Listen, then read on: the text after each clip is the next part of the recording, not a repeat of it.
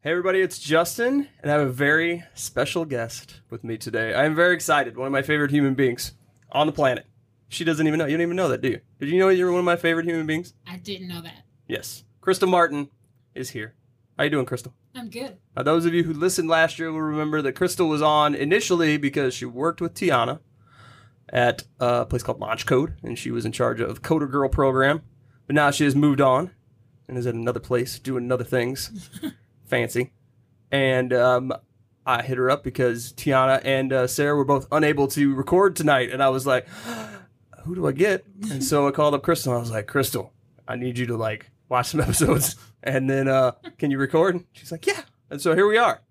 Yay. And what an episode to pick. Oh my God. I was watching it and I was like, oh, I can't believe that this is the one that the regular crew is not here for of all the episodes. When there's so many things that happened in this episode, so many things that we found out, so many things that just happened out of nowhere and that were just crazy. This episode was nuts. It was crazy. Because I take notes while I'm watching it with Crystal was laughing about. I take notes and the notes are like stream of consciousness sometimes. And so there's points in this where I'm like, holy shit, what is happening? That's really what I was thinking the whole time because they upped it. They always do. And I don't know why I'm surprised anymore, but this was probably one of my favorite. It's probably my favorite whole episode of the show ever. Really? Yeah.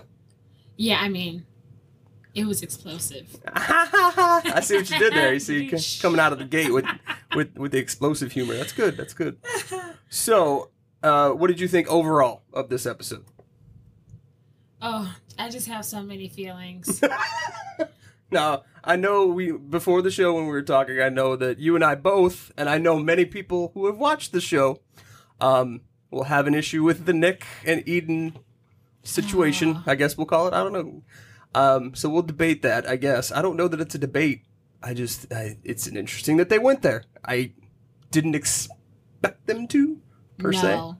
No, I did not expect that either. Yeah.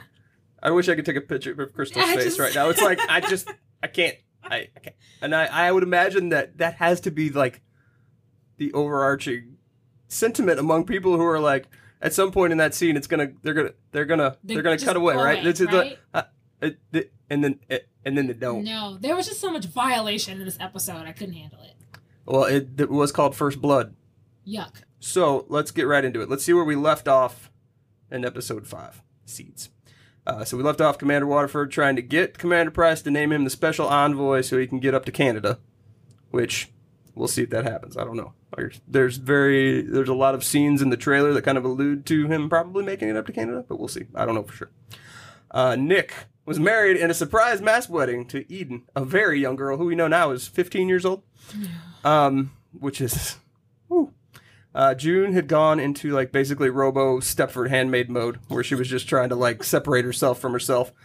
And then she started bleeding the last episode, losing a lot of blood and hid it basically from everyone. And then Emily and Janine, which we don't even really touch back on for this episode, they were having their little feud in the colonies because Janine's trying to make it a little more optimistic and bring some joy back to the colonies. I guess back. I don't know if it was ever there in the first place. Joy back to the colonies. Right. And so it ends with Eden and Serena and Nick and Fred kind of prepping for the consummation of the wedding night with with Nick and Eden. But we never quite make it there because somehow June ends up on the ground, which there was a lot of debate about that. I was almost 100% sure that she jumped out the window. You think so? That's what I felt. Because I think she fell out. Did that what you think? I did. See, I remember watching it, and again, we watched them kind of in chunks because we got the screeners so early. And I don't remember ever feeling like, oh, she just fell out the window. I remember thinking, this is so horrible, I would jump out the window. But after watching it again, I was kind of like, okay, I can see where the people might think that. Is that what you felt? You felt like... I did think that because when he found her, was she face down or was she up? I can't remember. She was face down. So she was kind of laying on her stomach almost. Right, yeah. I don't know. She just seemed like she was losing blood and was tired and dazed and fell out the window. I did see somebody on Facebook, I forget who it was, said it thought Serena pushed her out the window. I was like, that is the ultimate conspiracy theory. In a flashback scene and it'll be like, bah! It's like, wow, I didn't think that would go there. But so we end the final scene with her in the hospital when she kind of pulls covers up over her head and talks to the baby and talks to us at the same time, even though I don't believe what she's telling me anymore. That she said that she's not going to let the baby grow up there and that, we're going to get out, I promise. And she does the I promise to the camera, like talking to the audience going, I'm sorry we put you through all this stuff for 5 episodes. We promise it's going to get better. We're going to do something to make you feel better about life. And I don't know, now that this episode has come, I don't know if I believe them. And I don't know that I believe them in the first place. I said last episode, my closing remarks was, I don't believe you. So, yeah, I saw that scene and I was sort of thinking, like, I think we can pause a little bit on the I'm staring into the camera telling you something shots. Like, I think it's too much. They're overdoing it. Yeah, I think we can retire it for a little while. Yeah. I don't know. I think it felt like they had to do it. Like they were really looking at you going, we know it's been hard and it's been bleak, but we're going to bring it back. We promise. Yeah, we'll see. Well, they didn't bring it back until like the very, very, very, very, very, very end of this episode. I don't know what episode 7 entails, but we'll see. So let's open things up. So we start back at the hospital this week, and we get to see the guy who was the gynecologist doctor from the last season, which I wasn't sure if he was even around anymore. People that watch other shows will know that he is from a TV show called Orphan Black. So what we find out is that June has had what is called a subchorionic hematoma, which is basically a hemorrhage near the uterine wall. So that is why there was so much blood, and that is also why the baby is okay. I know that's what when I was watching it with my wife, she was like, "That's a lot of blood." And I was like, "I know." So, but that's kind of how they've explained it away. It's very interesting that he comes back to this asking June if she had any complications with her first pregnancy, and she makes this comment of, "You mean with Hannah?" Because she keeps throwing this back in Serena's face. At this point, Serena is like playing concerned Serena, which she likes to do. I couldn't figure out if she's throwing it back in her face just to be spiteful, or if she's like trying to get her to remember that she has a daughter named Hannah. Yeah. Or if she's just constantly trying to keep it in her mind that this child is not yours. I think it might be a mixture of all those things. I think her mentioning of Hannah is like her way of saying to Serena, like, I haven't forgotten. I haven't forgotten my life. I haven't forgotten my child. Like, you're trying to erase this, but like, Hannah's my baby and this is my baby. Yeah, and it's interesting to see her kind of toe the line between being a little rebellious and also trying to play to Serena's like maternal instincts and try to play each side, because she goes through like this arc in this episode where she like, she's very concerned right now, and then she starts to treat her pretty good, and then she asked her to see Hannah, and then it's all downhill from there, especially with the backstory we get about her getting shot at the college. So then June and Serena, they share a moment of sorts when she's looking at the ultrasound. She asks Offred if she wants to, or June. I can't figure out which one to call her. It's going to be interchangeable, so I apologize in advance. It's interesting how they're like separating it now. Yeah. In this season, like speaking to the two different identities. Yeah, and I have a hard time because I just want to call her June because I feel like I should, because I don't feel like I should call her Offred because I feel like that's buying into for whatever reason. Well, sometimes they're both at work. One at some point Offred's at work, and the other times June is at work. So it's true. So Serena cries and has emotions. My wife, we were talking about it at dinner tonight, and she was like, "You can't feel sorry for her. You just can't." I know. She draws you in. She does. Sucks you in, and you're like, "Oh, Serena." I know, and she like, yeah, it's hard because you do feel, and I 2 episodes ago, I think I said anybody that feels sorry for her, I'm like done with you. But they write the character and the story for her so well that you're like, okay, I understand why I should feel sad for you, but I can't, because you have put yourself in this situation. She's oppressed. Yeah. She's built her own prison. So June needs lots of rest and harmony in the household, says the doctor, which is an interesting way to put that, because I think he can even tell that, okay, things are a little tense between the two of you. When are like relationships between handmaids and their like whatever woman are positive? Like, when is it like great? I don't know. I know Serena tries to make it great, which is very interesting. Like, there's been some like in front of her friends. Oh, in front of her, like when they were doing the walk last week and they were walking the baby walking outside, and they saw Naomi putting them out there, and and Serena was trying to talk to her, like doing typical talk like you would do when you're out on a walk, like trying to talk to her, like they're not supposed to talk to you. No. Like, you got to pick a lane, right? Yeah, exactly. It's just hilarious. So we get back home, and we get Rita and Serena and Jude and Eden, and it's like, now we're still in Serena is caring about June mode. Like, now she's going to let her live in the sitting room so she doesn't have to walk upstairs, and everything is all peachy keen. Everybody's going to be good. The things that were hilarious in this scene were, I mean, I don't know how hilarious it is, but the suggestion of soup, which soup comes up a lot in this show. Yeah. Like, I don't know if that's like, I know that like there's certain foods and things that are scarce because of whatever, because of the war and everything, and not being able to trade with other countries because, you know, you rape women all the time. Right. And they frown upon that, apparently, in international trade. Yeah. And so, yeah, soup comes up a lot, so it must be an easy thing to make with not a lot of ingredients. Things. Right, exactly.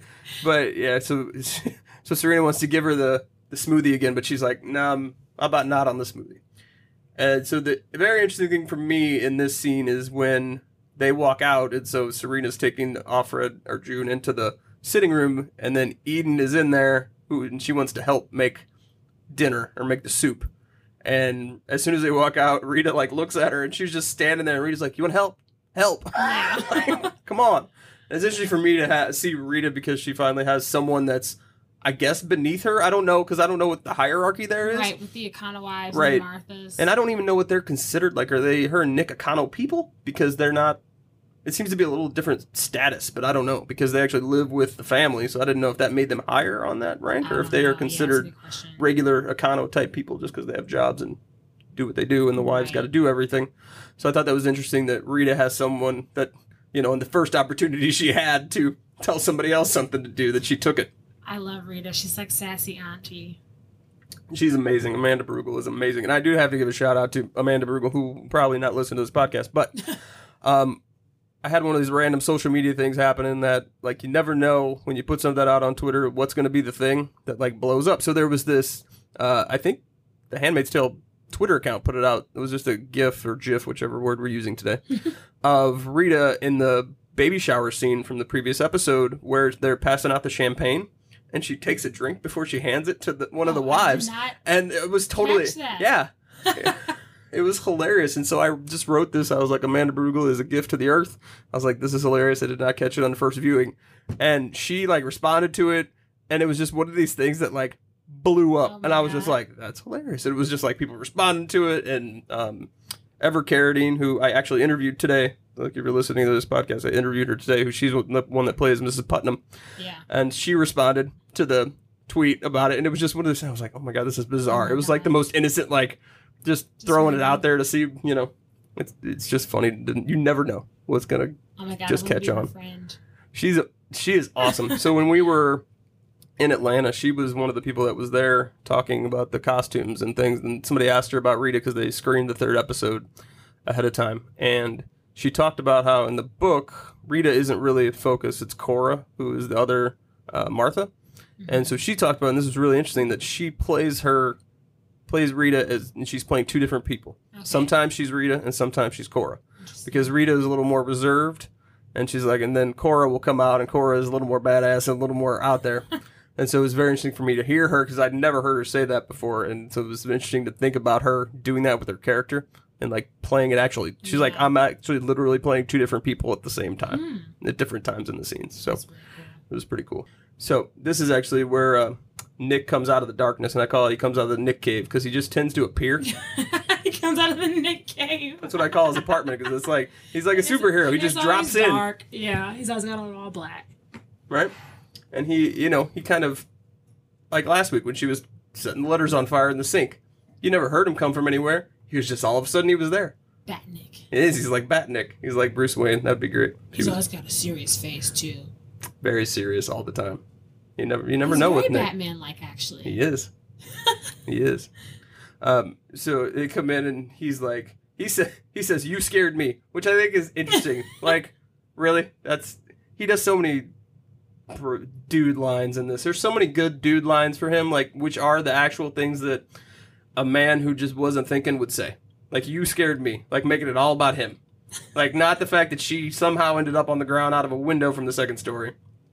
You scared me. Really, Nick? I didn't even think about Yeah, that. see? He said, I'll come see you tonight. How? How is that going to happen? How, Nick? Really? Did they just... And she said, what about Mrs. Blaine? What time is what's her bedtime? And I was like, damn. Ooh, burn. So she says she can't be sneaking around anymore. And Nick says he thinks about her all the time. And thinking about what him and the baby and her could do. And then Rita tells June to milk the whole situation while she can when she comes in. Because Rita is like, look, this is terrible. Just take what you can get. I have a theory about her. I think she's going to do something crazy. Rita? Uh-huh. I think she's going to... I mean, I'll just put it this way. You're in charge of everyone's food. I had that thought a while ago. But then, I mean, everyone's poisoned, and then she's just there, and everybody's going to come back and be like, I guess it so. was you. I don't know. I think she's got... Martha. I don't know. I think she's got something she's going to... Yeah. I think there's something that's going to happen Yeah. with her. They're developing her a lot more this season, so something is important is going to happen with her. Yeah, I don't think we're going to... Because I've seen a couple interviews with her, and I don't think we're going to get like a full Rita backstory, which I wish we could, because there was that little bit with her and Serena last season where they had the scotch together, and she Right. mentioned her son dying in the battle or the war or whatever they called it. Right. And we never really got any further explanation about that.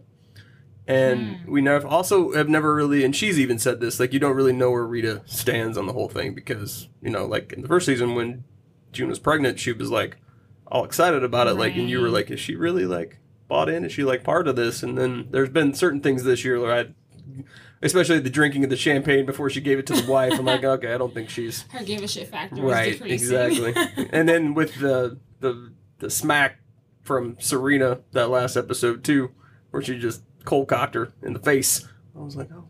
Yeah, what was that? That was her like just taking out her anger at Alfred, but she Yeah. couldn't slap her. Yeah. She can't slap her because she's bullshit. pregnant. It's like the only power that any of them have. What a coward. You know, like you slap someone who has nothing to do with the situation. I hate Serena. Tell us how you really feel. Ugh. And so June responds to Nick telling her that he thinks about her all the time by saying, please don't think about us all the time. And Nick jokes that he wants some soup, and Rita says, go ask your wife. And June tries not to laugh at him, which is amazing. So we go to the new Rachel and Leah Center, where Fred has a brief interaction with Aunt Lydia, which is sad because this is our only Aunt Lydia scene, which she's kind of been pretty heavy presence in the first few episodes, and so I was kind of upset. But the episode was still amazing regardless. And I love her line of, imagine how many more girls we can process here. Oh, God. Which is just like a loaded line. There's so many things of like processing girls and how many more could we get? Where are you going to get them from? That's what I want to know. Haven't you gotten all the ones that are in the area? What I was thinking, like, do they turn girls into handmaids? Like, would that be the next move? Do you know what I'm saying? Yeah, I don't know.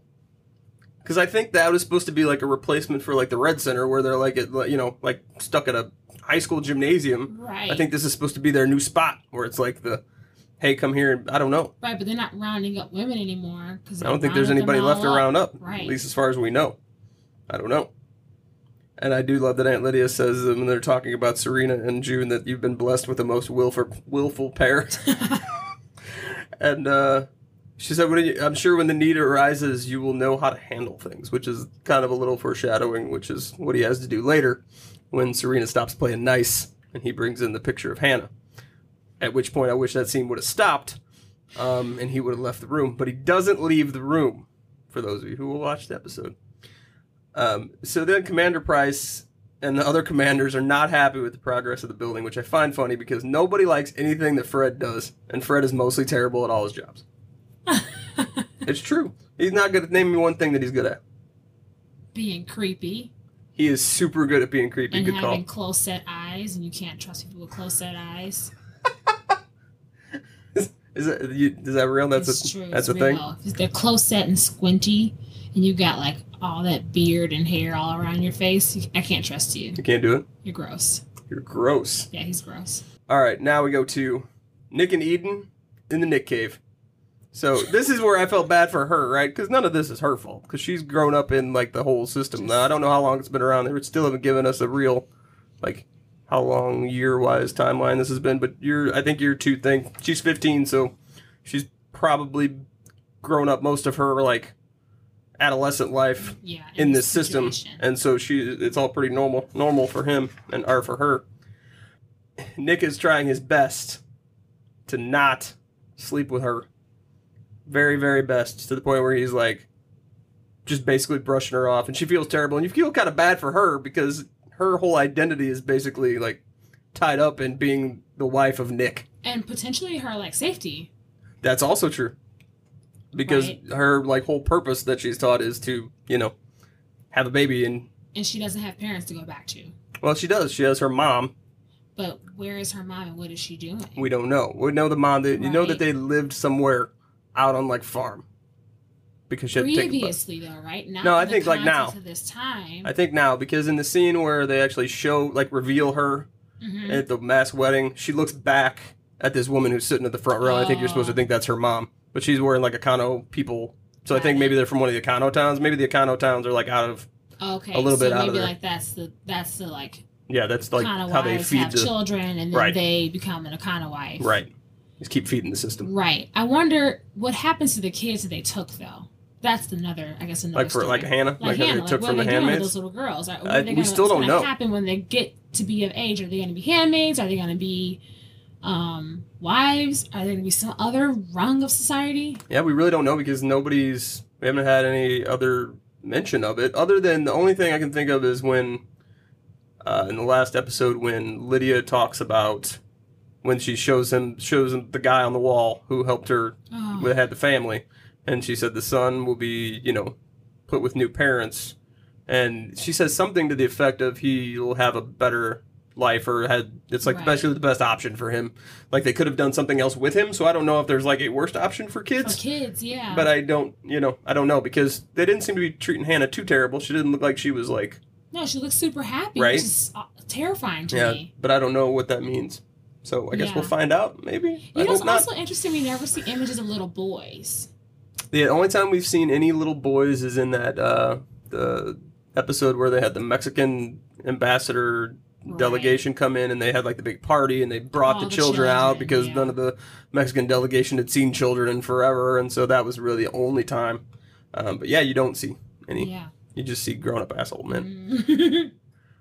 So this scene with Nick, her like indoctrination, I mean, like it really mirrored some of the mindsets of like some of my friends growing up who grew up in the church, of like what your duty is as a young girl and how you're taught or like groomed to be a certain way for marriage. Like, people talk to young girls and they're like, you're going to be such a great wife, when they're like helping with a little cousin or a little sister or brother, and it's like, why the fuck are you talking to a 13-year-old about what kind of wife she's going to be? But that's a thing now in 2018, and communities of faith. This episode more so than any of them, and I think it's maybe the introduction of her really hammered home like the religious and the cult type fringe religions that have the super young girls being married. There was, because she is so young. I mean, the actress is 18 or 19, I think. Okay. But they do a fantastic job of making her look and act like a 15-year-old. Yes, and she's really good. Like as far as like being that like kind of trying to feel her way through this situation that she has like barely any training for. Right. And just knowing that she's supposed to like make Nick feel like he is the head of the household and make him feel great, and she feels awful. Right. And that's just like, I guess I just keep going back to the fact that I've seen that dynamic play out, like in my church community, right. Or in my like community of friends, in that sort of setting, that the same mindset exists, and it's really creepy to see it be so exaggerated in the TV show scene that I was just like, my skin was crawling the whole time. Oh, there's plenty more skin crawling to come. Yeah. Don't you worry. All right, so Nick. Again, with doing like the most dude bro things you can do, he pats her on the shoulder. He gives her a shoulder pat and then goes and smokes a cigarette outside.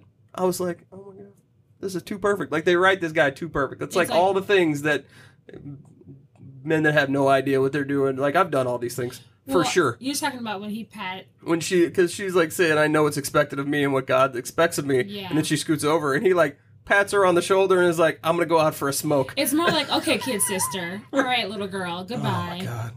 All right, so now we're at June and Serena in the sitting room, where June is sleeping on a couch that does not look... It looks nice, but it doesn't look like a couch you would sleep on. No, not at all. I mean, I get you don't want her to walk up the steps, mostly because you don't want her to fall down somehow. No, it's not about her comfort, though. It's about her control. It's about Serena being able to watch her and see what she's doing. It's very not true. about her concern. It's never about A bed would be... If I was freaking pregnant, I would much rather sleep in my own shitty room on my own bed, not around this psychopath knitting, right? Psychopath. I would much rather be taking my pregnant ass to my sucky room and going to bed. Flashback time. Serena and Fred. This was a big thing in the trailer, so we were trying to figure out which direction this all went, and we were both kind of right. Me and Tiana had a debate about this, of whether the crowd was for her or against her. And there were, a number of people that were for her, like the dude wearing her t-shirt and holding the book, like, yeah, women's place. And I was like, oh, really? We gotta have that guy, don't we? So it's interesting to how they do a lot of this, how this mirrors kind of modern times now with people not letting people of extreme views, I guess, on college campuses specifically. Yeah. Like this, all the stuff that's happened, like at Berkeley with I don't even know, there was Richard, who's the Nazi guy? I forget, I'm not even going to say his name because I don't want to say his name. But him and the Milo, whatever his name is, that guy. They interject a lot of this, this is like what's happening right now, so pay attention. Yeah. And then somebody throws something at her, and that's when they got to get her out of there, I guess, because they were a little afraid. And so that's where we cut this off, because Fred says ironically says, she has a right to speak. This is America. Right. Seriously. Yeah. But that's true. I agree. She does have a right to speak, even if we don't want to hear it. I know. It's an interesting time, because I wonder how I would act now if I was in college with the kind of things that are going on right now.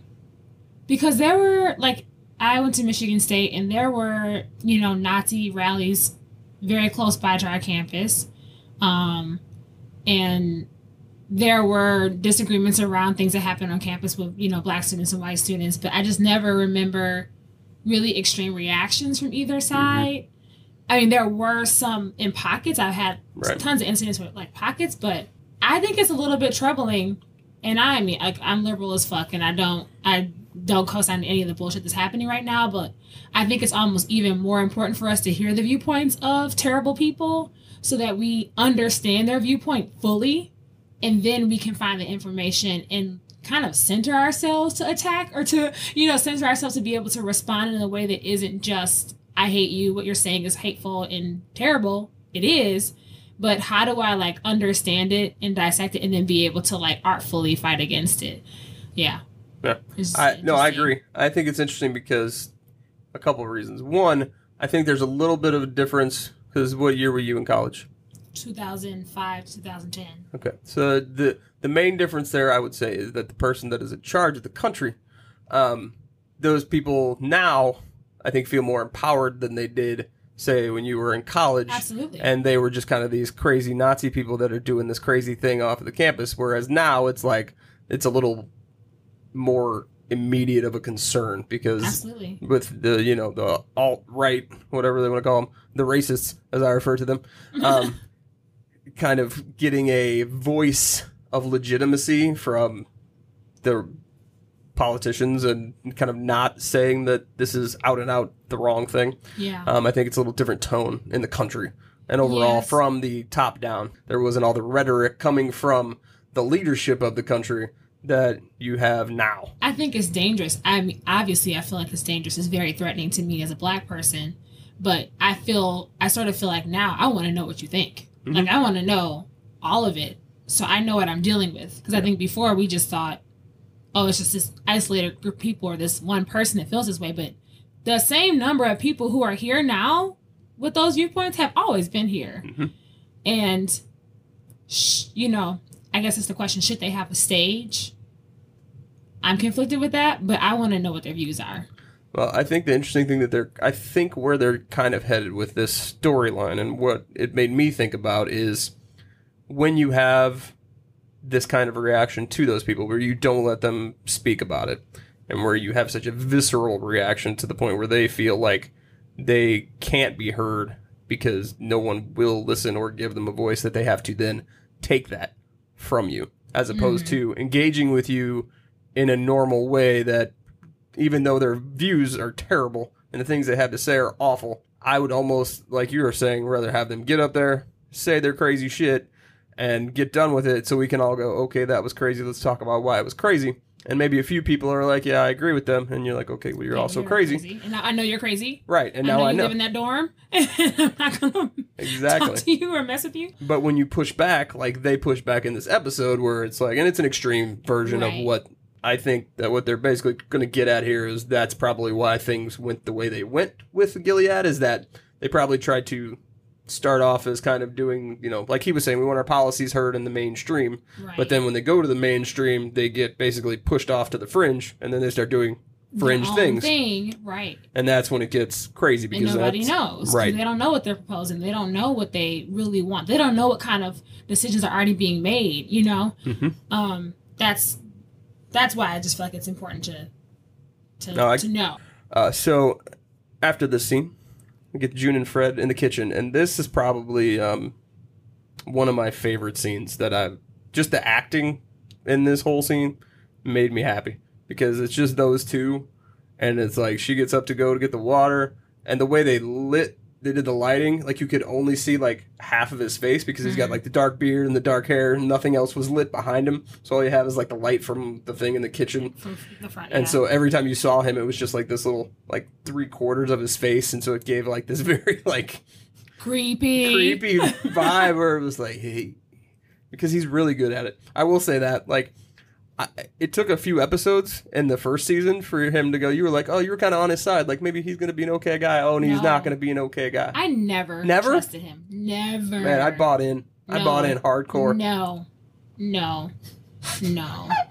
No man with that much power and that much grossness would ever be That's true. An ally or any kind of savior. I didn't trust him from the beginning. So, a couple things in this scene. Again, June asked Fred if he's mad at her. I don't understand. I didn't really get that either. Because they haven't talked since they came home, and she was just wondering if she's mad at him. And I couldn't tell if she was like trying to play to him, like try to get on his good side. Right. What would that accomplish? I don't know. And like they left off at like not being buddy, right? At the end of this episode? At the end of last season. Oh, last season, right? Yes. They were not on very good terms. No. So there was no expectation for them ever. Yeah, that's why I was very confused as to why she kind of went there with that question. Because he says, what's there to talk about? I don't know. Where should we start? Aunt Lydia, because Fred wants to know if she wants to eat, and she says she can't because Aunt Lydia is apparently doing weigh-ins, which it's like, come on. She does the under his eye, and Fred goes, yeah. Like, come on, man. Now, this was also a fantastic scene. Eden coming in to talk to June because she is a little distraught about how things are going with Nick, which you can't blame her because that's the only frame of reference she has for anything is what she knows she's supposed to do, and she can't figure out why doesn't Nick like me. It was such a teenager scene, right? She goes, he hates me. He hates me.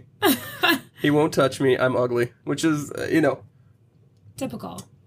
Well, typical girl thing to be like, oh, he won't talk to me. He hates me. I'm ugly. But it's like, no, girl. He's creeped out by this whole thing, and you're 15, and he's not 15. That's why he won't, like, how did you not?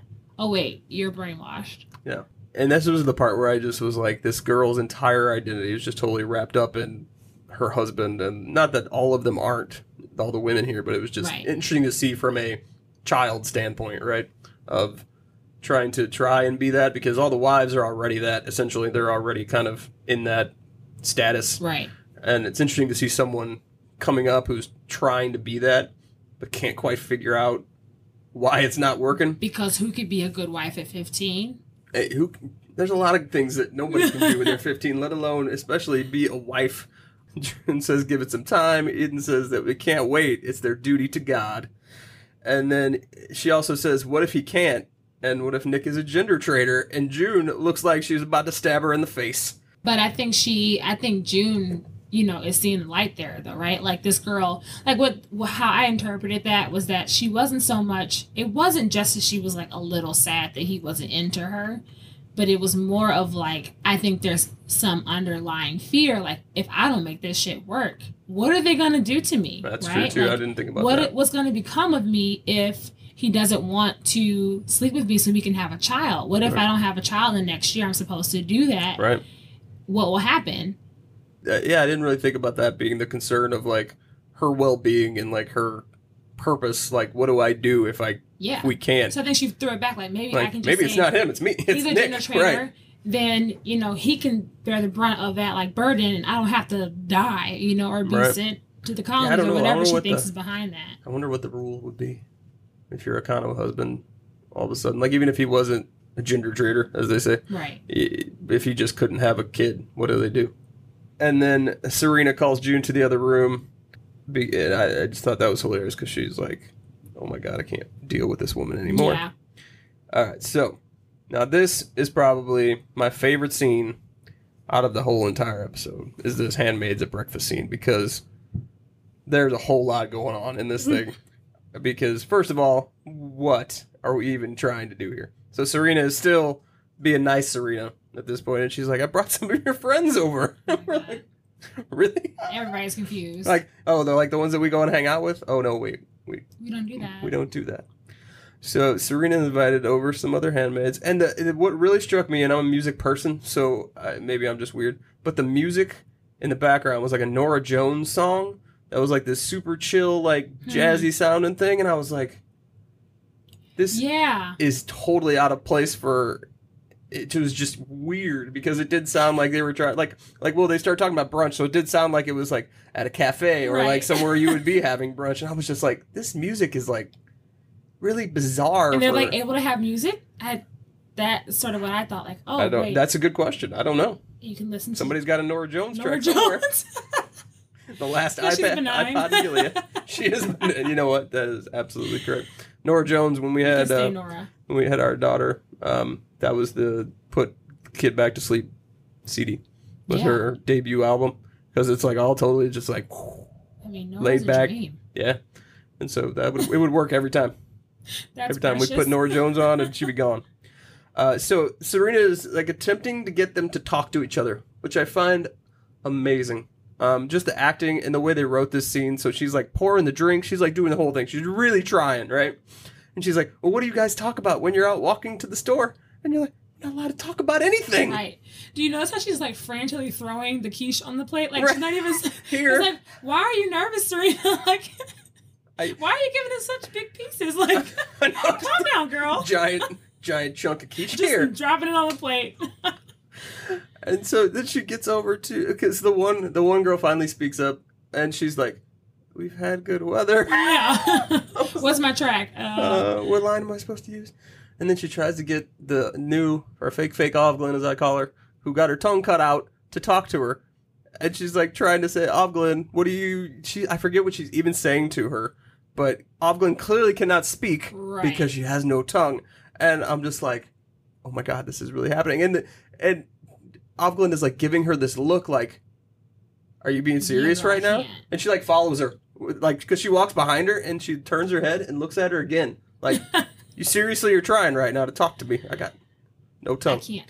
I cannot talk. So no one wants to talk. And so then Offred just starts in about, hey, you remember this place that was down on whatever street and it had this great brunch? And so they're like, I'll try to figure out what it was called. And then Serena jumps in there like she's one of the girls. And is like, I love banana nut bread. They had banana crunch pancakes, and everybody's like, it's like the needle on the record. And everybody's like, oh. And then she says, maybe we were there at the same time. It was serendipity. What? What is even? That's crazy. There was this little glimpse, though. Like, there was this little part where they just all seemed like girlfriends. Mm-hmm. It was like, it made me feel something. I don't know. Maybe that's one moment where I kind of liked Serena because I thought that you thought it was sincere. I saw her humanity. I guess because she doesn't have any friends. It's very clear no one likes her. Yes. And even this baby thing is not really getting her any clout with her girlfriends. And so I think, maybe Serena was trying to create some community for herself and throwing that little brunch. But I think it's pretty clear, like, they've been trying to really hammer that home, is that she has this, like, palpable loneliness about her, even with Offred being pregnant, which isn't going very well because they can't stand each other.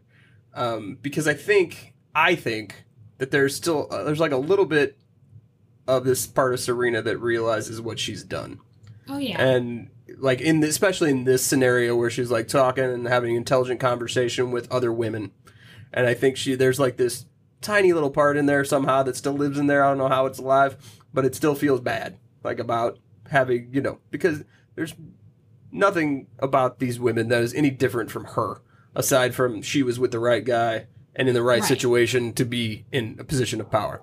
And so I think she's really got a little bit of guilt about having put these women in this situation. Yeah. And even though I hate Serena, there are moments where I feel like she and June are seeing eye to eye, and they're kind of getting it, and they're kind of shooting the shit. And the kind of talk that when she talks about her pregnancy with Hannah, and sometimes she kind of wants to hear it, and then she resents it at the same time. Right. Yeah, I think she's very conflicted. It's kind of what I'm getting, and I didn't really think I was going to get that from her, or that's where they were going to go. And I like it for the character, because I think she's obviously a very intelligent woman who made this choice a long time ago, before all this happened, to pick this side and go this direction. But I think it's good because it's nuanced, and it's very, like, she's not just a monster, right? She does have some kind of thing, even though you hate her and I hate her and everybody hates her, but she's not without, like, some depth of emotion. Right, and you think to some extent this could, them having somewhat of a relationship can make it easier on both of them. I sort of think it's easier to be nice than it is to be mean, and when you're mean all the time, you feel terrible inside. I don't know. And there, and with the way this episode ends up with, once June asks to see Hannah again, that's kind of where Serena, like, checks out all of a sudden. And so I think there's, like, up to a certain point where, and with the flashbacks they're showing being about, trying to get her to be able to speak and put all their kind of views out there, that she is, like, half feeling bad about the way things went, but also kind of still buying into the fact that this is how it has to be to maintain humanity and build the human race back up. Yeah, and I wonder when she was giving her, I was maybe skipping forward, but when she was giving her speech, when she kind of went back and said, "No, I'm going to tell you what I'm saying," I had this moment where I was like, I could understand why she had the view she had of what was happening. Right. Do you know what I mean? Like, if you take it from a literal perspective of, like, humanity is dying, we have to do something about it. Like, I wonder if Serena's first proposal, maybe I'm not remembering what preaching was before. She doesn't really make a proposal per se. She's just talking about we need to do something. Do something. But they don't say. And I wonder, like, if I was during this in this society and people were not having children and weren't able to have kids, what kind of view would I have? Like, would I have been one of her saying, like, we have to save humanity by having children, and not really knowing that me proposing this was going to result in slavery, basically. Exactly. I wonder if they're going to dig into that more. It's like what she thought was going to, like, what she imagined the future to be, as opposed to what actually happened. Right. I would be really interested in that. I think they'll get a little more into that, because the book that she writes, The Woman's Place, I think is essentially like women need to be staying at home and being the caretakers and having children, but not from a, hey, we're going to take you, terrible person, and make you our sex slave so you can have our babies. I think it was just more of a return, I guess, for lack of a better term, to, women staying at home and being the, mothers and only doing that.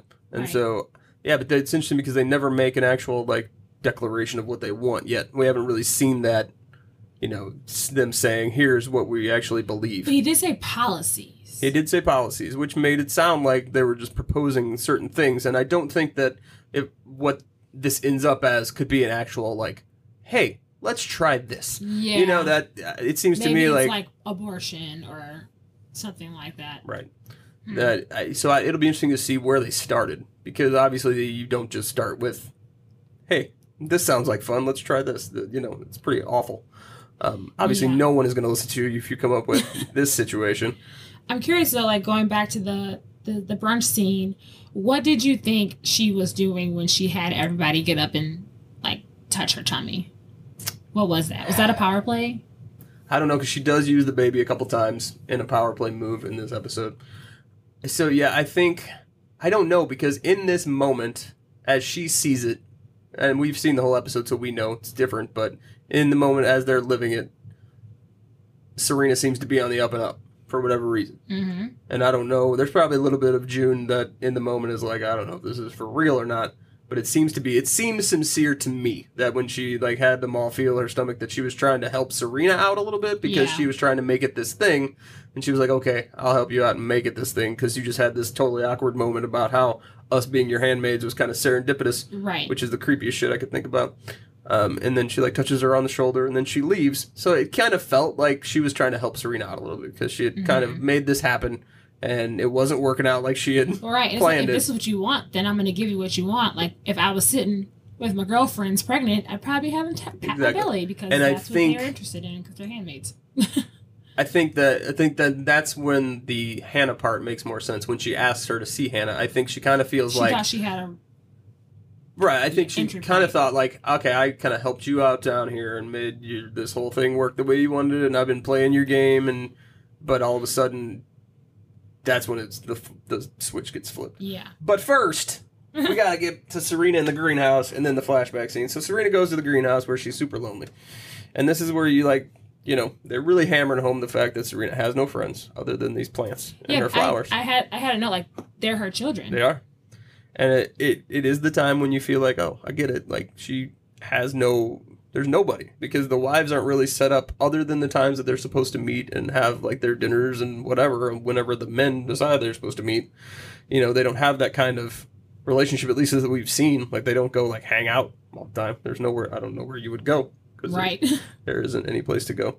But the important thing about this is that we get a flashback to the college scene, and she finally basically runs back in there and gathers all the people around and just says her thing. And there were, more people than I was expecting kind of clapping, and even a few women in there who were, for what she was saying, and that not necessarily surprising, but I was kind of surprised with the numbers that were clapping that they had, which is a little frightening. And again, the one dude with wearing her t-shirt and carrying Get out of here, dude. So then, all of a sudden, and I was not expecting this, like, it's one of those moments, like, which is great television, where the reporter comes up behind her and says, Twitter's going crazy, this has all been great, and then, pow, people get shot. And I was like, I literally wrote my notes. You can say them. Say what my notes are. Holy shit. Holy shit. I was like, oh my God, they just shot Serena. And now, this is interesting, too, because of where she got shot. So she gets shot in the stomach, in the, in the uterus region, I would guess I would say, which makes sense of if she really can't have children.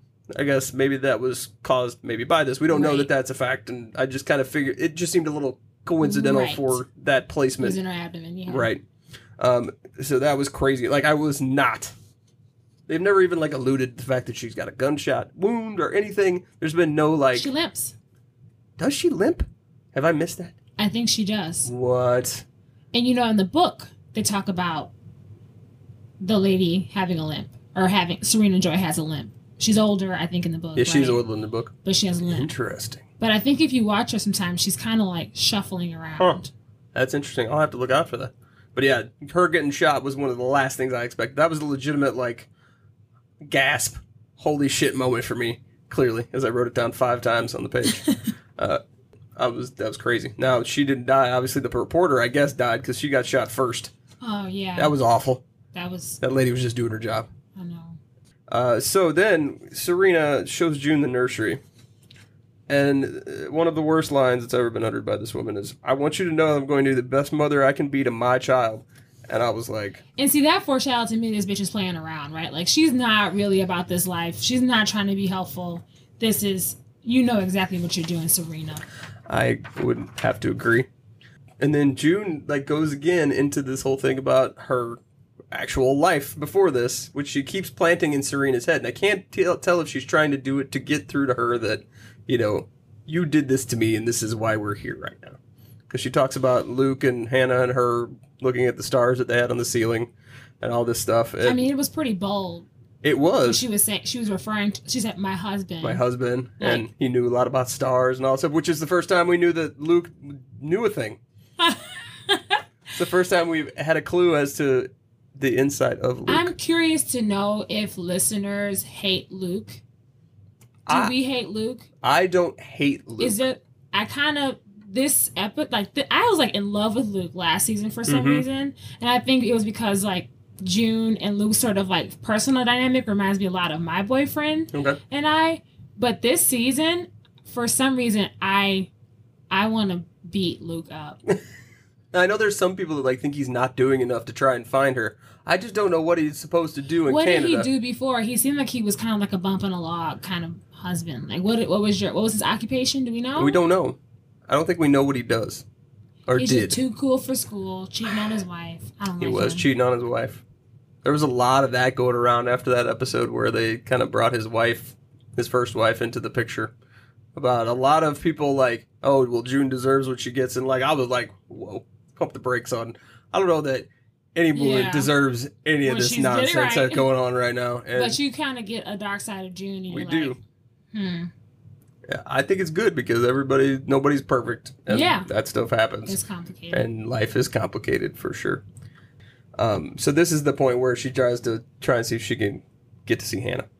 She's finally going to play her card and say, can I just see her? Like, just to make sure she's okay. And Serena decides that's the time when she's going to turn off the feelings. You just see it, like, from her face. Just go. Yeah. And the nasty, like, stank face. Like the stank face that Serena Joy has. When she's going to say something, like, just mean. Yes. Absolutely not. And I think I wrote here, why the fuck is Serena crying? Why are you crying? I don't know. And that's the one part. Turn off your tears. That's the one part I didn't understand about this. Is like, what is... Like, you're so conflicted. What's... Like, and I think part of it is like she doesn't want her to remember her identity. Like, she doesn't want her to remember who she actually is. But I was like, save those tears. Well, and I think maybe it's just because the more she keeps hearing about her actual real life, the worse she feels about the situation. But again, I think she goes back to the fact that this was the only choice in her head that they had to save humanity, which I've also talked about. We are not worth saving this much for anybody to have to endure any of this crap that's going on. Like, someone had to have a better plan than let's do this, because just don't save us. Just don't save us. Don't. Just let us go. Fade away. Oh my goodness. We'll also, this is like, so I'm kind of going back to the Luke thing, and I think I read something about this, like how Black women are being portrayed in this season, that we were sort of asking, I think a lot of viewers last time were like, can you improve this, please? Can you just put more of us on here? They definitely, right? I will say, optically, from a visual standpoint, there are significant more right? women of But then you have Luke's wife, who is a sister. Do you know what I mean? I do. Natural hair, mahogany skin, sister.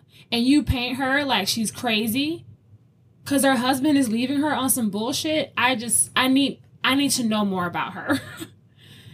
You don't get to know any more about her at all. Yeah, and I did. There was somebody that was on Facebook that was talking about the whole dynamic, and I hadn't thought of it. Just of even the dynamic of Luke leaving his African American wife for this blonde haired, right, blue eyed white. What is that? Like, are they trying to make a statement, or is that just their bias and like their mindset and what they've seen like on TV play out? Do you know what I'm saying? I do. No, I absolutely understand. And that irritated me. And when that was presented to me, I was like, oh, that's interesting, because they did have this whole issue where last year they really just didn't even talk about it. And how he talked to her so disrespectfully on the phone, like it didn't seem like there was any level of like her being psychotic. It was really her just being like heartbroken and trying to figure out what happened and being like, I'm married, I made vows before God, I want to work this out, and him just being so disrespectful. Like, and what she did was like, out of pocket, right? I mean, it was sure crazy to do, but like, I think it wasn't like an understandable emotional reaction to what she was dealing with. Absolutely. And I just did not appreciate that voicemail. I was like, you need to like go back and delete that. You need to call her back and say, sorry, you were upset. Like that was, we have a few more episodes to see how this will all pan out, but. Yeah, it was very interesting because I did not get that perspective when I was watching it the first time, and it had been a couple of weeks since I watched it. And then I was like, oh, that is interesting that that's the route they chose to go racially. That's the creative choice you made, which is very interesting. So it'll be interesting to see if they ever come back to that or make any more, statements about that. I don't know, because like you were saying, that there was a big issue with it last year, and I think from a visual standpoint, there has been a significant increase in you seeing people of color on the screen.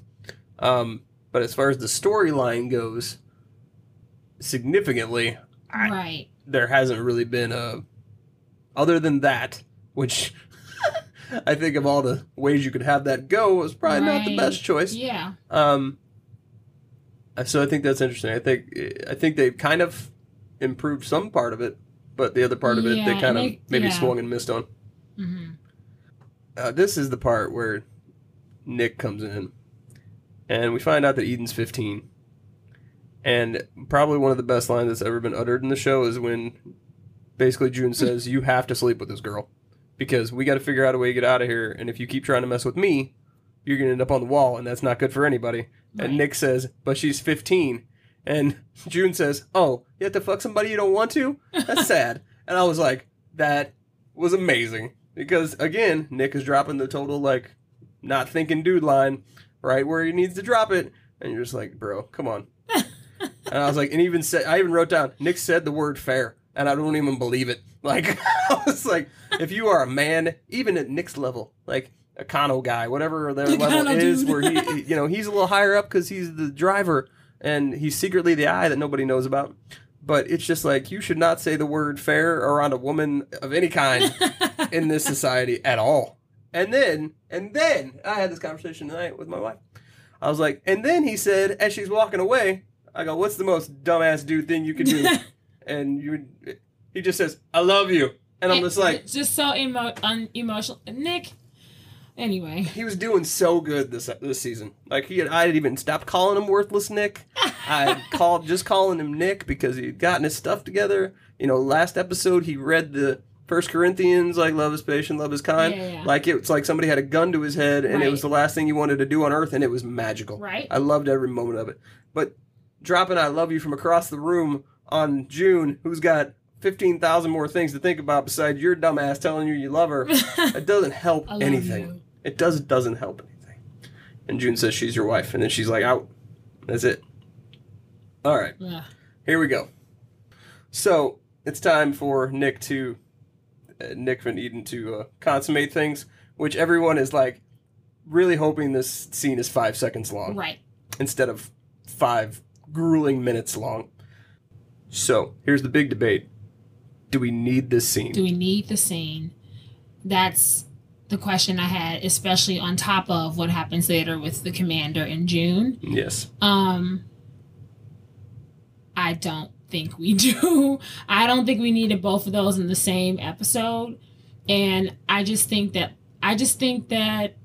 sex with young girls has become really normalized in our society, and we just don't need any more images or permission for it. I mean, and just, I thought about like young girls who are watching the show, and again, those sort of weird teachings that a lot of Christian girls get, and like how that could be interpreted in a really fucked up way. Mm-hmm. I was just like, it's not an image that men need. It's not an image that young girls need. It's not an image that I want to see. I don't know. I mean, I understood if they implied it, right. Like showed the sheet, showed him and all that, and then cut out of it. But I'm just trying to understand, I guess maybe that this show is just all about the like shock factor. Like, you didn't think we were going to go there, but we're going to go there. Right. Then maybe that's what they were trying to do. But I just feel like some shows in, some things on TV, I'm like, what's the artistic purpose for this? If there really truly isn't one, if it's violence or violation, especially towards women, we just don't need another image of that. And maybe that's being stupid because the whole fucking show is that, right? But there's just something about the young girl. I don't know. It's one of those things like, I really almost didn't watch it, and I kind of forced myself to like do one of these where I'm like, moving the cursor back and forth. Right. Okay. Because I'm like, really, when's this going to be over? It's still going. Okay, it needs to be over. Okay, it needs to be over. I would agree with you. I don't think that it needs to be there. And to what you're speaking of with violence towards women, and do we even need to see it if it's even part? Does it contribute anything to the story to have it shown? Really, other than the shock factor and the creepiness factor, which this show does not necessarily need any more of, right? They have that, pretty much all the time. So, my first reaction is, why? That was my honest to God first reaction is like, oh my God, we're really showing this. Why are we showing this? And the best example I can give of what you were talking about is kind of what Game of Thrones kind of got in trouble for. Which was endless. Hey, let's rate. I literally referred to Game of Thrones last night when I was talking to my boyfriend about this because he was trying to compare the two situations, and I was just like, it's just the general, constant images of that without any real purpose around it. I feel like it's just gratuitous, basically. Yes. It's just showing it to show it. Yeah. And that's kind of what they ran into on Game of Thrones. Just as like, okay, if you could stop raping women now, right, it'd be great. Like we get that you're trying to create this fantasy context, but we just don't need all that. Right. And there's really nothing, when they did it, you didn't need any more information to know that he was a terrible character. Right. You didn't need to show that.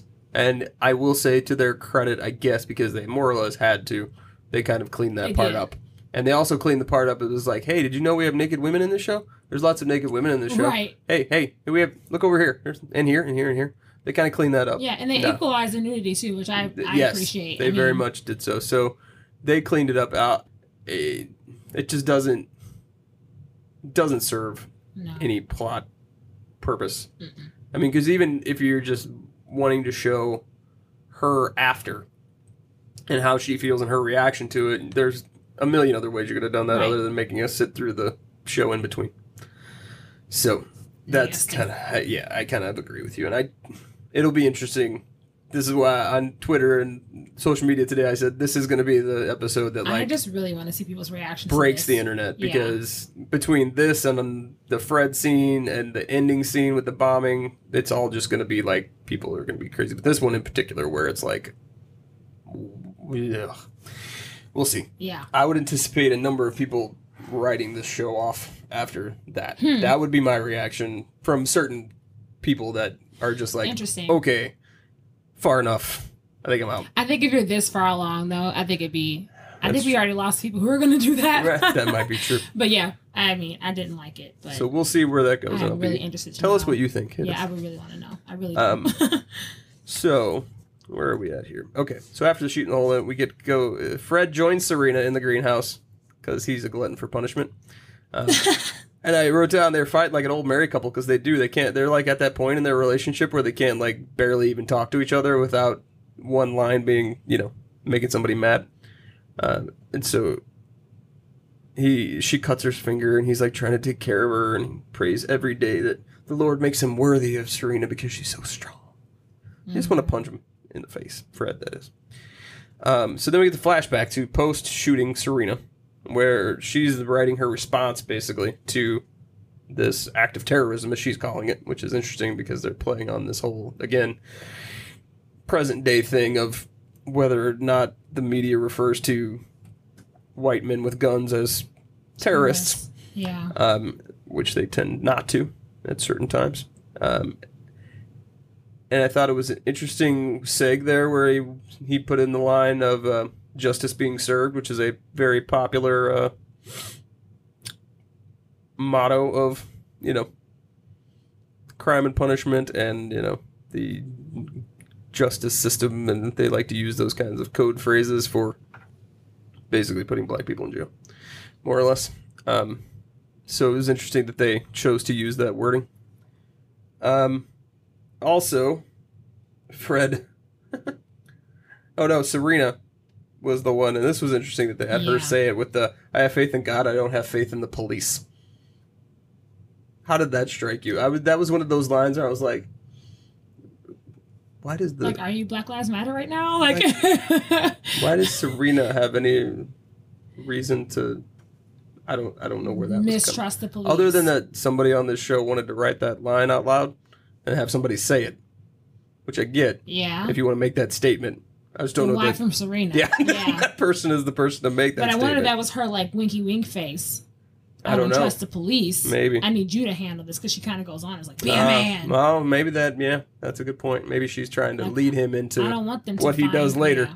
which is shoots the guy, shoots the wife and does something with the guy. We don't know where the guy goes. That was probably the best writing that the commander has ever had. I don't know. There was something about, we don't ever really see his crazy side. Right. Do you know what I mean? Mm-hmm. We always think that he's kind of an even-keeled, dude who's in this leadership position that is just kind of a creep. Right. That is just a creep, mm-hmm. right? He's we've never seen him adulterous. Go off. We've never seen him just do something insane. Yeah, and that part when he goes like, do you know how I felt when I saw my wife get shot? And he goes, now you do. Like that, like crazy right. Joker. I was like, whoa! Yeah. Like that was probably one of the most shocking scenes for me this episode. Like, where did this dude come from? Is that a foreshadowing? Are we gonna get deeper into like his fuckery? Like, I just wonder. I don't know. It'll be interesting because you got to figure there's some of that took place because not all this crazy got started by not doing anything. And are we clear that was the guy?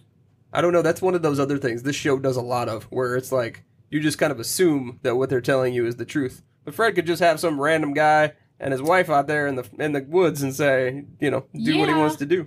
Because I don't know. I feel like, okay, think about this time frame in this like context, and think about how radical everybody is, right, and their viewpoints, and think about the radicalness that would be required to assassinate somebody, right? Like, what assassins have been like attractive blonde-haired guys, right? Who have a nice-looking, happy wife. Right. He definitely does not fit the bill. Who just shot someone for the good of humanity, right.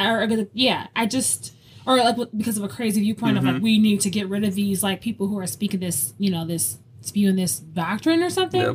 It seemed a little bit like that was somebody he wanted to off. That could have been. I wouldn't put anything past him. I feel like if he was the terrorist that shot her, that he would have been sitting there like with his, blindfold or his mouth, tied gagged, up, yeah. and just been like, I'm a martyr, mm-hmm. just shoot me. I'm not afraid of you. Like if he was really down for the cause, I did what I needed to do. Yeah. Yeah. The man was super afraid, which I feel like if someone can shoot someone in cold blood, like kill one person and shoot another person, probably not the guy who... That's interesting. Yeah. I hadn't thought about it like that. Yeah.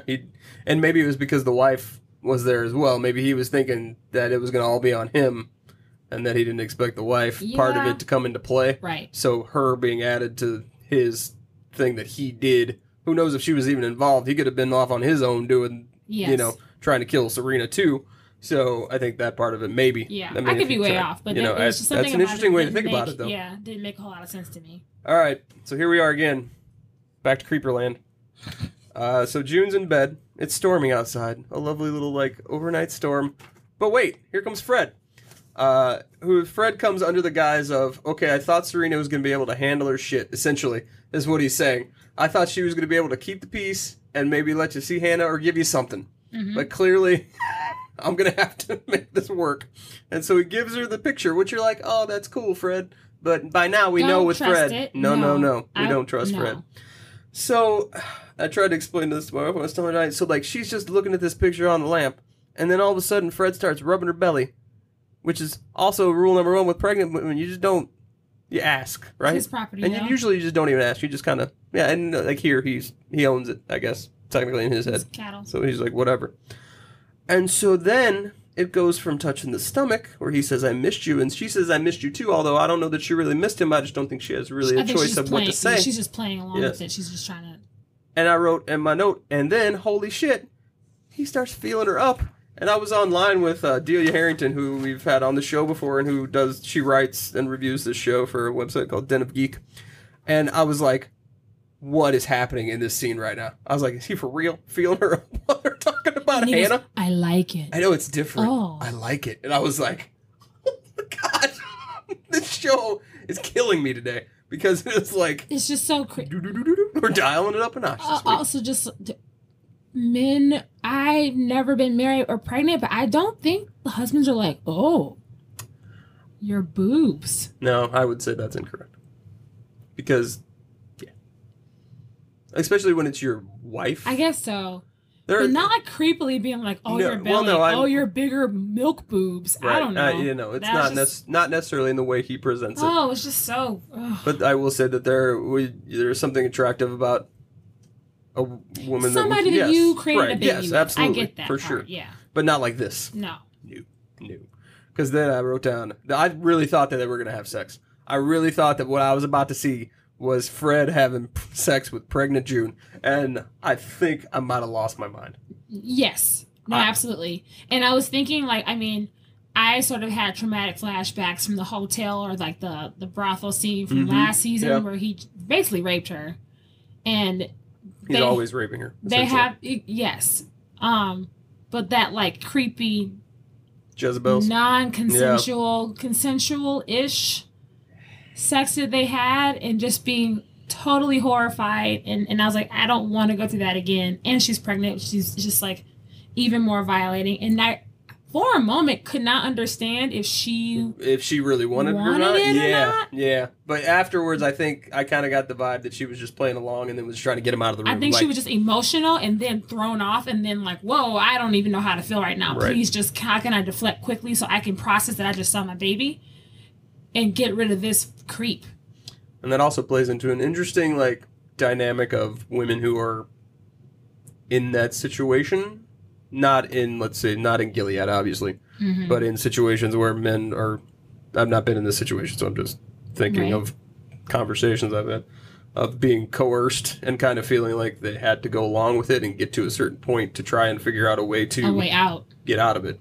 And so I thought that was kind of an interesting dynamic thrown into that as well. Yeah. On top of everything else that was going on in that scene, like I really That's why it's so like that scene was just so stressful as a woman on so many levels. I've never been a mother, but like I think all of that together was just like, oh no.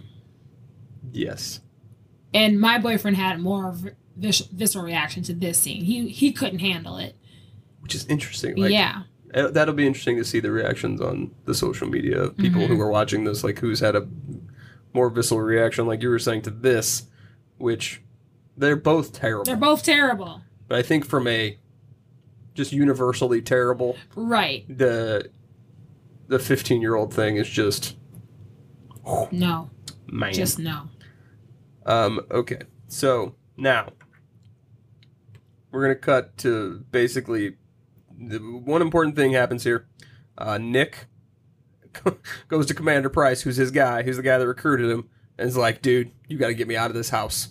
And basically he says, you got to reassign me. Just make sure you take care of the handmaid. There's a bunch of stuff I haven't told you. And Commander Price, who hates Fred, which is glorious because he is constantly, as I say, cool story, bro, and Fred every time. Every time Fred says anything, he's like, cool story, bro. Great. Awesome. And then he does the opposite. And so that'll be interesting to see where that storyline goes because they've been trying to clearly get Fred kind of out of the picture. Or at least try and figure out what he's really been up to. And in the book, there's the purge that takes place, which no one has really addressed in this show yet, probably because it just hasn't happened. But in the book, there is what they call the purge, which is they round up all these commanders that are corrupt or have been doing all these things that have been going against Gilead, and I don't know if they kill them or whatever, I don't remember from the book, but they basically take them away. And, it'll be interesting to see if that's part of what is coming with this, because Price has obviously been having Nick watch him for a while, and so it'll be interesting to see what the end game was for that. Like, why has he been making him watch him that long? Yeah. So then we get Serena and June eating again, which June kind of lost her appetite, as you can imagine. So this scene is crazy making, because this is like.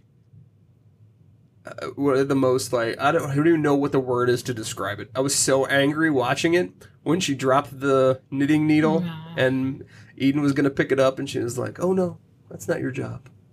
And so she makes June pick it up, and I really wanted June to stab her in the side of the head, but you can't. Also, like, you're dumb. This little girl's never going to be what you are. What are you doing? Also, it was just like typical Serena shit. Right? I was just like, and that's what, and you saw June just kind of whatever. Was like, bitch, please. Okay, let me get your. But whole she did ass play. She did play the baby noodles. card again, which was awesome.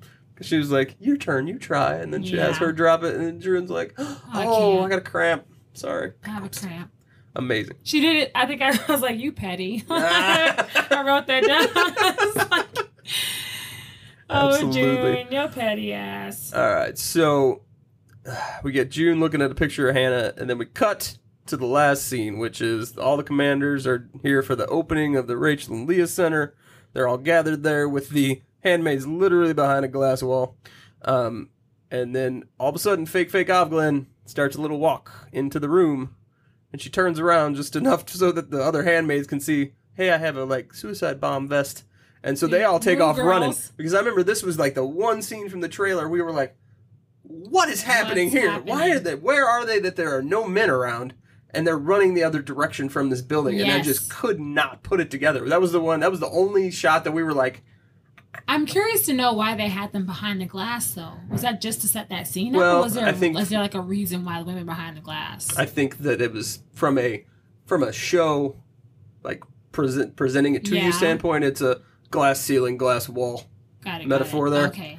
And then I think because when she runs in, she goes, "Tell them it's not for 5 more minutes," because I guess they were going to parade them in, and so I think they had them in the back just to like, from a practical standpoint, have them come in and have presented better. So yeah, she runs in and then blows herself up, and I remember I had not watched this until basically today when we were recording this. I had skimmed through it to see if there was anything when we were putting together questions for the media event that we had to do. And so I knew that this was happening, and I knew that this was an ending, but I was seeing it happen again. I was just like, people are going to lose their minds because it basically explodes, and it's a good size explosion too. This is not like, I mean, it blew out the windows. It was like a whole deal. So we'll see what happens with that, because Fred was right there in the front. And I don't know. I hope he's dead. Oh man, what if they killed him? See, that's the one problem I have with this show, is that nobody important's died yet. Yeah, right. That was the one good. That was the one good thing we could say about the first few seasons of Game of Thrones, is you couldn't get attached to anybody because you were like, "Oh, you like that character? Huh, he's dead." Well, we hate him, so I guess they wouldn't want to get rid of him. But I want him dead. But then you think like, what kind of fucked up situation is June gonna be in? Because I feel like in some ways Fred is protection for her. I can't decide anymore. I can't decide. Because even though he came in and played that card, like, I'm going to be the peacemaker, he then, turned that into, I'm going to feel you up and try and sleep with you. No, but I'm saying insofar as keeping Serena in check. Oh, well, that could be. That could be. Yes. Him being dead, I think, spells disaster for her. We'll see. Man, is he really dead? It would be, I would be very proud of this show if they honestly just killed him like that. I want him so be good. Fantastic. I mean, it would really be interesting, right? Because would it be like she would rise to his level or somehow? That was the other thing that me and my wife were talking about, like, what happens to her if he dies? Does she get reassigned? Is there a new husband that, like, just pops in? I don't know. Right. So it'd be interesting. We'll see. All I know is that this episode was full of just things that were, like, mind-blowing for a number of reasons. The Eden Nick scene that we feel like didn't need to be there. The Fred June scene, which we felt like we don't ever want to have to see again for a number of reasons. And then this scene. And then there were just other awesome scenes, like the handmade breakfast scene was just one of the best things that I've seen them do. Just that whole dynamic of the way they wrote it and the way the acting was. I loved that whole scene. So really, this was one of my favorite, like, whole episodes of just all the acting and the writing, like, and the plot coming together, aside from not needing to see that scene. So I really loved it. I thought it was great. And I was talking to Delia online, and she was like, episode 7, you'll love it as well. And I was like, it can't be better than this, because this is, like, from a, like, whole thing standpoint, this is, like, one of the best things I've seen. She's like, she goes, you'll love it for very specific reasons. So I'm very intrigued to see what happens at 7. I can't wait until tomorrow night. Yes, I can't wait to talk about the next episode. When people watch this, I posted it today, and I don't ever post, like, in advance of, like, oh, you're, mostly because we'd already seen them, and it's been a while since I saw them, and so it wasn't, like, a thing for me. But, like, having watched it today and knowing it's coming out tomorrow for everybody else to see, I was like, you people have no idea what is even coming for you, because this episode is just ridiculous on so many levels. There's so many things that people like. And I told Delia, I was like, I'm not a big like trigger warning. This show needs a warning in front of it kind of guy. But I felt like maybe for this episode, there should be like before every other scene, there should be like a timeout, just so you know this is good, right? Because there's a lot of buttons they're pushing in this episode. They push a lot of things. I mean, because even like the suicide bomb, that's a huge thing. That's not something to be taken lightly, I don't think. Yeah, but just like this, but kind of like, would American people resort to that type of violence or that type of resistance, right? Because I think suicide bombers are, yes, it's ruthless and it's terrorism, but it's also done with purpose, which sounds like really fucked up to say, but like there's an intention set behind sacrificing yourself. It's not just like loss of life. It's like, I am sending a message, and like if Americans are put in the same situations as other people in these same conditions, what lengths would they go to fight for the people that they care about or the people of the country or, causes? Pushing a lot of buttons. Yeah. The show is pushing a lot of buttons. What I love about this show is it shows that anyone in any situation, whether you're male or female or black or white or poor or rich, you don't know what you'll do until you're put in that situation. We look at our social conditions as things that people are just birthed to be. People are just inherently evil. But taking into consideration, like putting anyone in this kind of conditions, any human being is going to turn to survival, and you don't know what that's going to look like. This has been the Mayday Podcast, and I can't say anything better than that. So thank you, Crystal Martin, for joining me and bailing us out and helping us to keep our podcast going for another week. Yes. We will be back to discuss episode 7 fairly soon. OMG. She's so excited. Crystal's like, oh my God. All right. See you guys. We'll talk to you next time.